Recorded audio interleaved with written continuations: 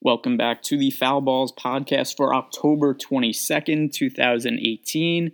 I hope you guys had a good weekend. Now, if you ever upload anything to iTunes or SoundCloud, it'll just automatically play like the first 5 to 10 seconds or whatever. As soon as it's finished uploading, it just starts playing. And that's the only part of the podcast that I'll ever listen back to is those first 5 seconds, just because it happens automatically after I upload it. And I was thinking about how it sounds really annoying to me when I say the date at the top every time.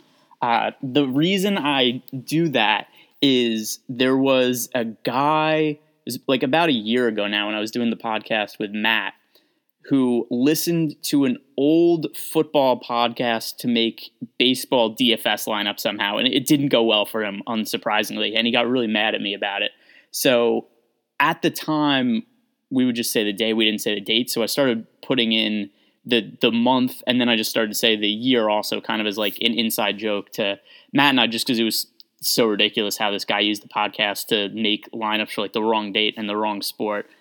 So I was okay, if anybody ever does this, here's the exact year that the podcast was recorded, and I just kind of kept doing that forever. So if anybody wonder why I say the year at the beginning, that's the reason why.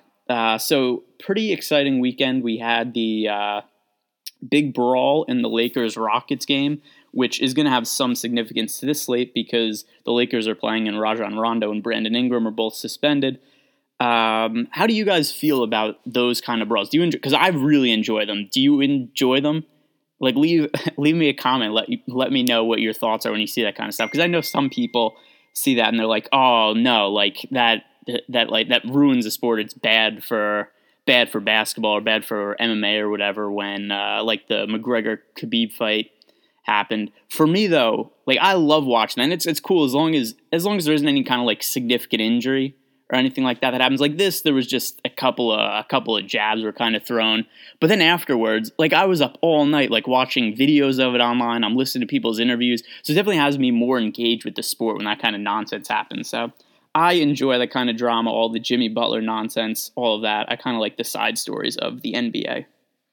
So for Monday's DFS slate, we have 9 games, and not only are there, I don't know why I would say not only, that was irrelevant. But we have 9 games, but of those 9 games, a lot of them look like blowouts. We have 5 games with double-digit point spreads right now. So as I'm going about building lineups tomorrow, I think for cash games, you want to focus on the games that have the tight spreads, and then the bigger ones would be GPP only, and you kind of want to stack a game that has that large of a spread, in my opinion. The reason being that a game that has a 12 or 13 point spread like some of these have, there's a pretty good chance we don't see the starters in the fourth quarter. And if you're going to pick players from, say, Boston and the Warriors in the same GPP lineup tomorrow, for that lineup to have a chance at winning or taking first place, you need both of those games to stay close, which isn't all that likely. So I think you're better off if you're going to take, say, Warriors players, you want to run it back with Phoenix players. If you want to play Boston players, you want to run it back with Orlando players. But I'll get into some of the individual games right now. I'm definitely going to have more exposure to the games with the closer spread, and then maybe a couple of the larger spread ones I will make stacks of, but focus safer plays the games that shouldn't be blowouts. So the first game on the slate is the Orlando Magic at the Boston Celtics. This is one of the ones with the large spreads. We have the Celtics are 12-point favorites at home against the Magic. Now, the Magic, if you look at them, the minutes have been pretty spread, particularly in the front court, except for last game where Vucevic just went nuts. He had a huge game, triple-double, scored, 60 fantasy points. But if you look at the games before that, he played 22 minutes and 28 minutes. If you look at him 7,700 against one of the better defenses in the league in the Celtics, I don't think this is a good spot for him. The price is up a little bit. Overall, the only guy in the Magic who I look at is a couple guys who really have upside in their price tags would be Evan Fournier and Jonathan Isaac. Definitely can't roster either of them in cash game because of the blowout risk, as I was saying before. But for GPPs, if this is the game you want to stack, which not really a lot of interest in it for me, it would be Isaac and Fournier would be the guys from the Orlando side. And then the Boston side, it's a really good matchup for Boston, but once again, just a lot of blowout risk. If you want to stack the Celtics side of the game, Gordon Hayward is going to be back. That's going to take away some minutes from Jaylen Brown and Marcus Smart, but still Gordon Hayward expected to be on the minutes restriction. I think the guys to look at from the Boston side of the game would be Kyrie Irving and Al Horford. Jason Tatum has played really well to start the year, but the price tag's gone all the way up to $7,500. And still, if you look at the way that he's accumulating his fantasy points right now, he's shooting, 53% from the field? Oh, no, not quite that. He's shooting 48% from the field. All his stats right now are coming from points, and his rebounding is up this year. But he doesn't give many steals or blocks going back to last year. The assist numbers aren't there. So he's pretty reliant on scoring. It's 7,500. I think that it's a little bit of a stretch for me. So just Irving and Horford for the Celtics. And if you were to make a stack of this game, I would build it with the core Horford, Kyrie, and then Fournier and Isaac on the Magic side. Next game on the slate, the Charlotte Hornets at the Toronto Raptors. The Raptors look like they're just going to be monsters on defense this year. I think they're going to be monsters on offense also this year. But if you look at how they started the year, they're undefeated. They beat the Celtics. I think there's a very good chance that the Raptors end up being the best team in the Eastern Conference. They're currently 10-point favorites against the Hornets. Not really any interest to me from the Hornets side of the game. I don't think there's a lot of value there. From the Raptors side of the game, I think that Kyle Lowry and Kawhi Leonard are both fine for GPPs. Once again, I wouldn't play either of them in cash game due to the blowout risk. The frontcourt situation for the Raptors has been a little tricky this year just in terms of they're rotating a ton of guys. They're trying different combinations, different starting lineups. We've seen Valanciunas start some games. We've seen Ibaka start some games. But overall, the minutes have been spread really thin. Nobody's getting a real significant amount of playing time there, which for DFS purposes at least makes it easy because unless we have a game like the other day where Kawhi Leonard's resting, we could really narrow down our Raptors' focus to only having ownership of Kawhi Leonard and Kyle Lowry on slates. And I don't really think that there's going to be too many situations where we are going to be looking at other guys on the Raptors. So the next game on the slate, this is one of the ones with a closer point spread. The Indiana Pacers at the Minnesota Timberwolves. I think that Victor Oladipo for the Pacers is a pretty solid play at 8,200.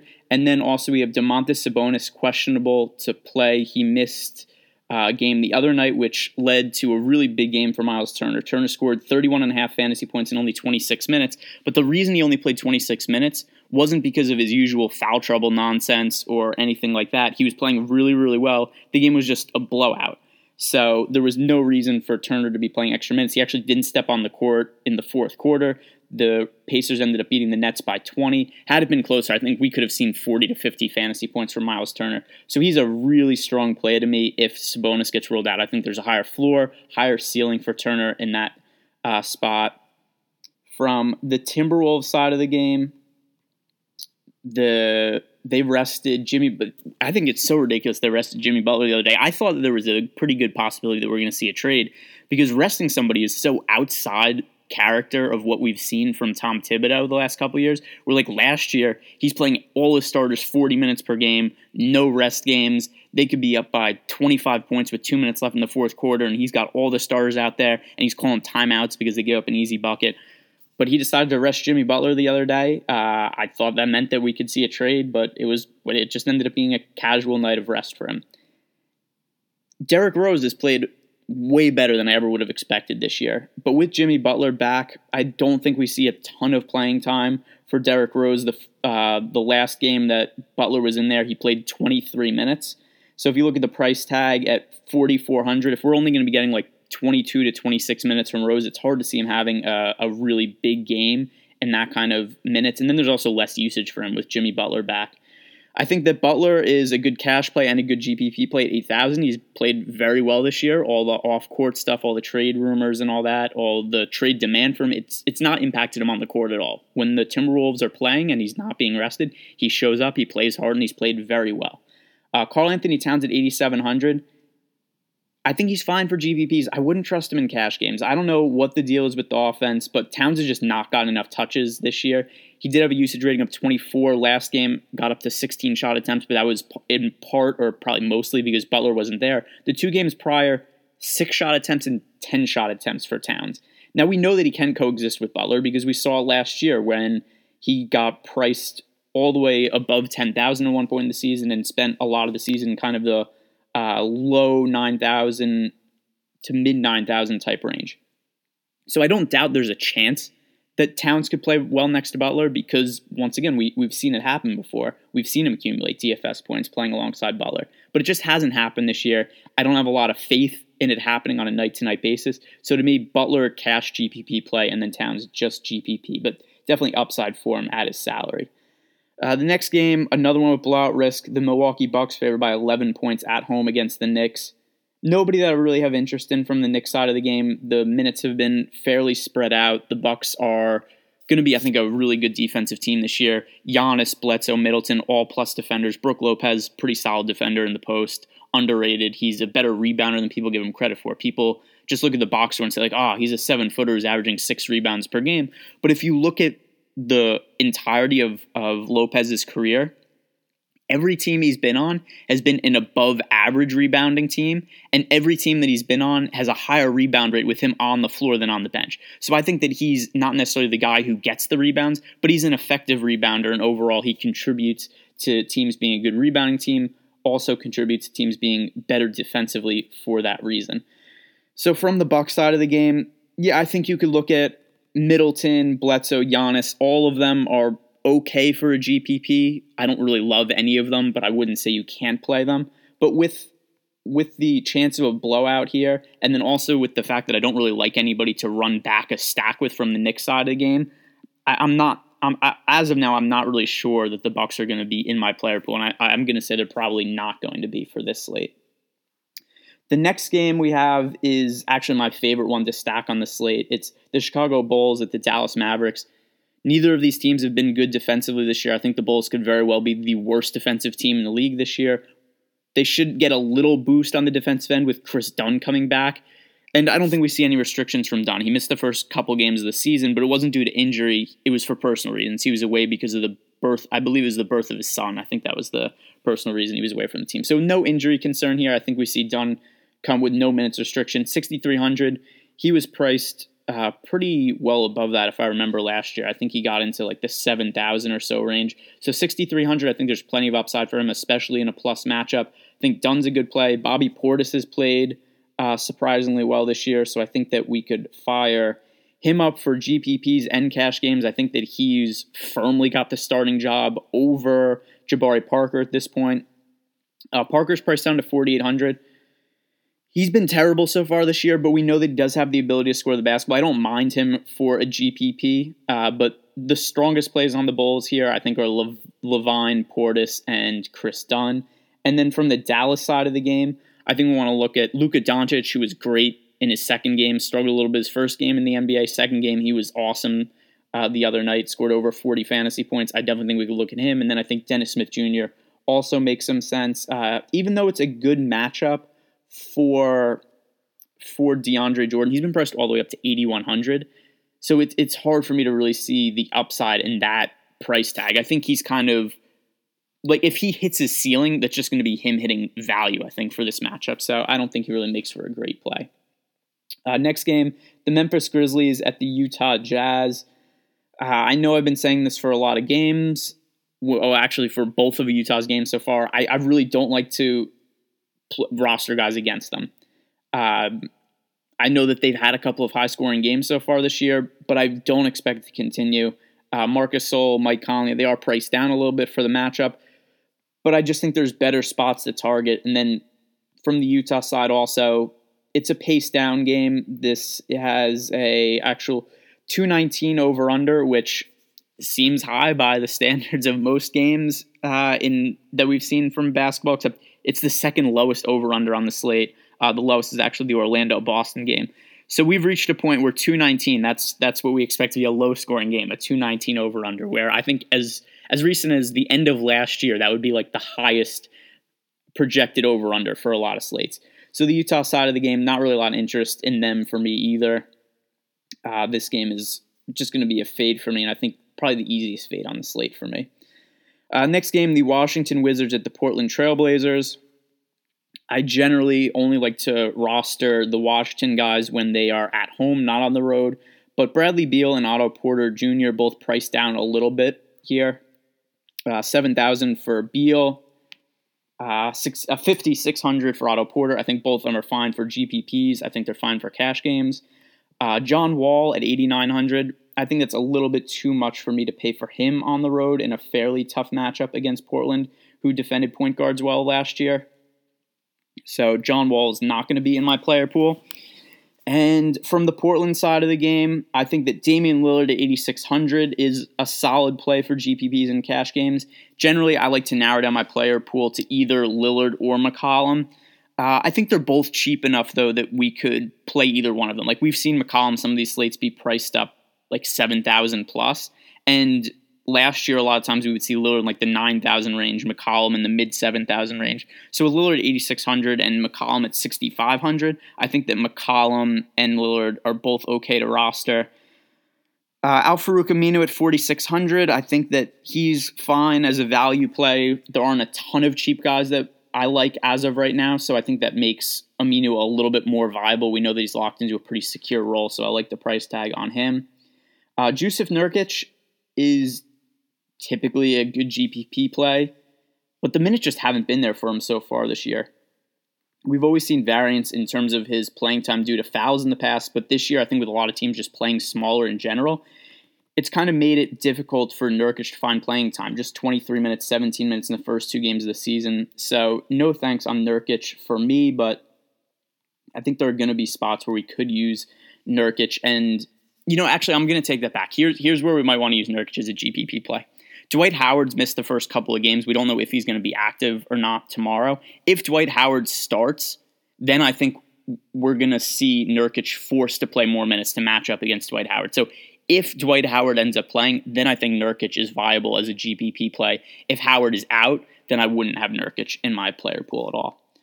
The next game is the Spurs at the Lakers. From the Spurs side of the game, LaMarcus Aldridge, DeMar DeRozan. Let's see what the shot breakdown has been for these guys. DeRozan, 33 and 31% usage ratings the last couple of games. This is going to be a really pace-up matchup. The Lakers have played at a ridiculous pace to start the season. And let's see, what do we have?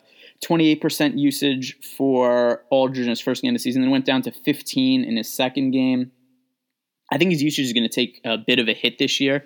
Last year, he was really the only guy to take shots in the offense, but now that we have DeRozan in the mix, I think we see his usage take a step back from what it was last year. I don't think it's going to go to like 0 or anything like that, but I think that DeRozan and Aldridge are probably both going to have usage ratings in kind of like the mid to high 20 range.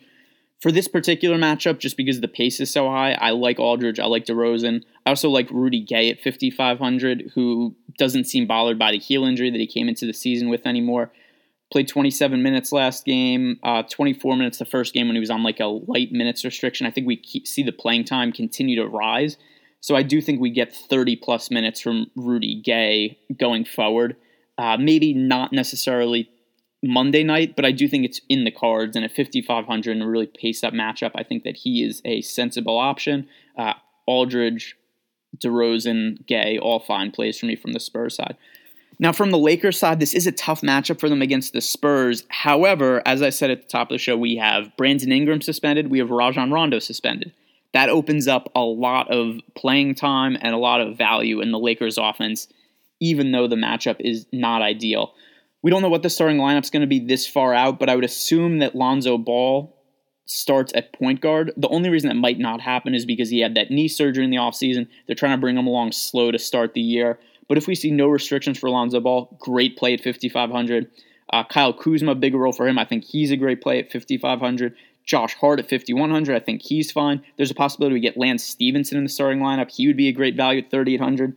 And then LeBron is kind of matchup proof. He's fine for any matchup. But this is a spot where we just need to pay attention. What is the starting lineup going to look like for the Lakers? Is there going to be a minutes restriction for Lonzo Ball? And then I think we could really plug these guys into a lot of game stacks with a couple of those Spurs players. We could play them in cash games. There's going to be a lot of value on the Lakers. Definitely going to be a team we want to target. Now, last game on the slate, we have the Warriors at home against the Phoenix Suns. The Warriors are currently favored by 13 points. I don't think the spread is high enough. I think that there's a very good chance that the Warriors just smash the Suns tonight. This is the tail end of a back-to-back for the Warriors, except it's a home and home. Oh, no, it's a away and home. But generally, if the tail end of a back-to-back is a home game as opposed to a road game with travel, there isn't quite as big of an effect on a basketball team as opposed to it being a road and road game, if that makes sense. I don't know if I explained that properly. But with that said, I think we can stack this game because if it does happen to stay close, there's going to be 1 million points scored in this game, 228.5 total so far. That is the high right now. That is the highest on the slate. From the Phoenix side of the game, Devin Booker, DeAndre Ayton, Trevor Ariza, I think that they're all fine for game stacks. From the Warriors side of the game, we could go to any of the big four. We could use Kevin Durant, Steph Curry, Draymond Green, Klay Thompson. I think are all fine plays. Klay Thompson's really cheap at 5,600. But once again, no cash games for these guys, only GPP. We see this for a lot of Warriors home games. They just they'll end up running up the score on a lot of teams. Not saying like they do anything like against the unwritten rules or whatever they may be, because I don't really give a shit about those. But just they're so much better than a lot of teams that they end up winning by like 20, 30 points when they're playing at home, and then we just don't see the starters in the fourth quarter. There's slightly less risk to Klay Thompson in those situations than the other guys on the Warriors. The reason being that when there is generally blowouts, Klay Thompson usually starts the fourth quarter anyway, just to kind of make sure it doesn't get too out of hand. And then if the game does get a little closer, the Warriors will bring in the other guys. But usually, at least for the first few minutes of the fourth quarter, even like a 20, 25-point game, we'll see Klay Thompson out there by himself. So he's actually my favorite play of any of the Warriors guys. And actually, maybe I would even consider Klay Thompson a cash game because 5,600 is really cheap for him, and there aren't, as I said before, not a ton of really cheap guys that I like for the slate. So that will wrap up the podcast. You go follow me on Twitter at GErenbergDFS. Just a 3-game slate for Tuesday, so a little unsure if I'll record a podcast for that one or not. I guess it depends if there's value or stuff to talk about.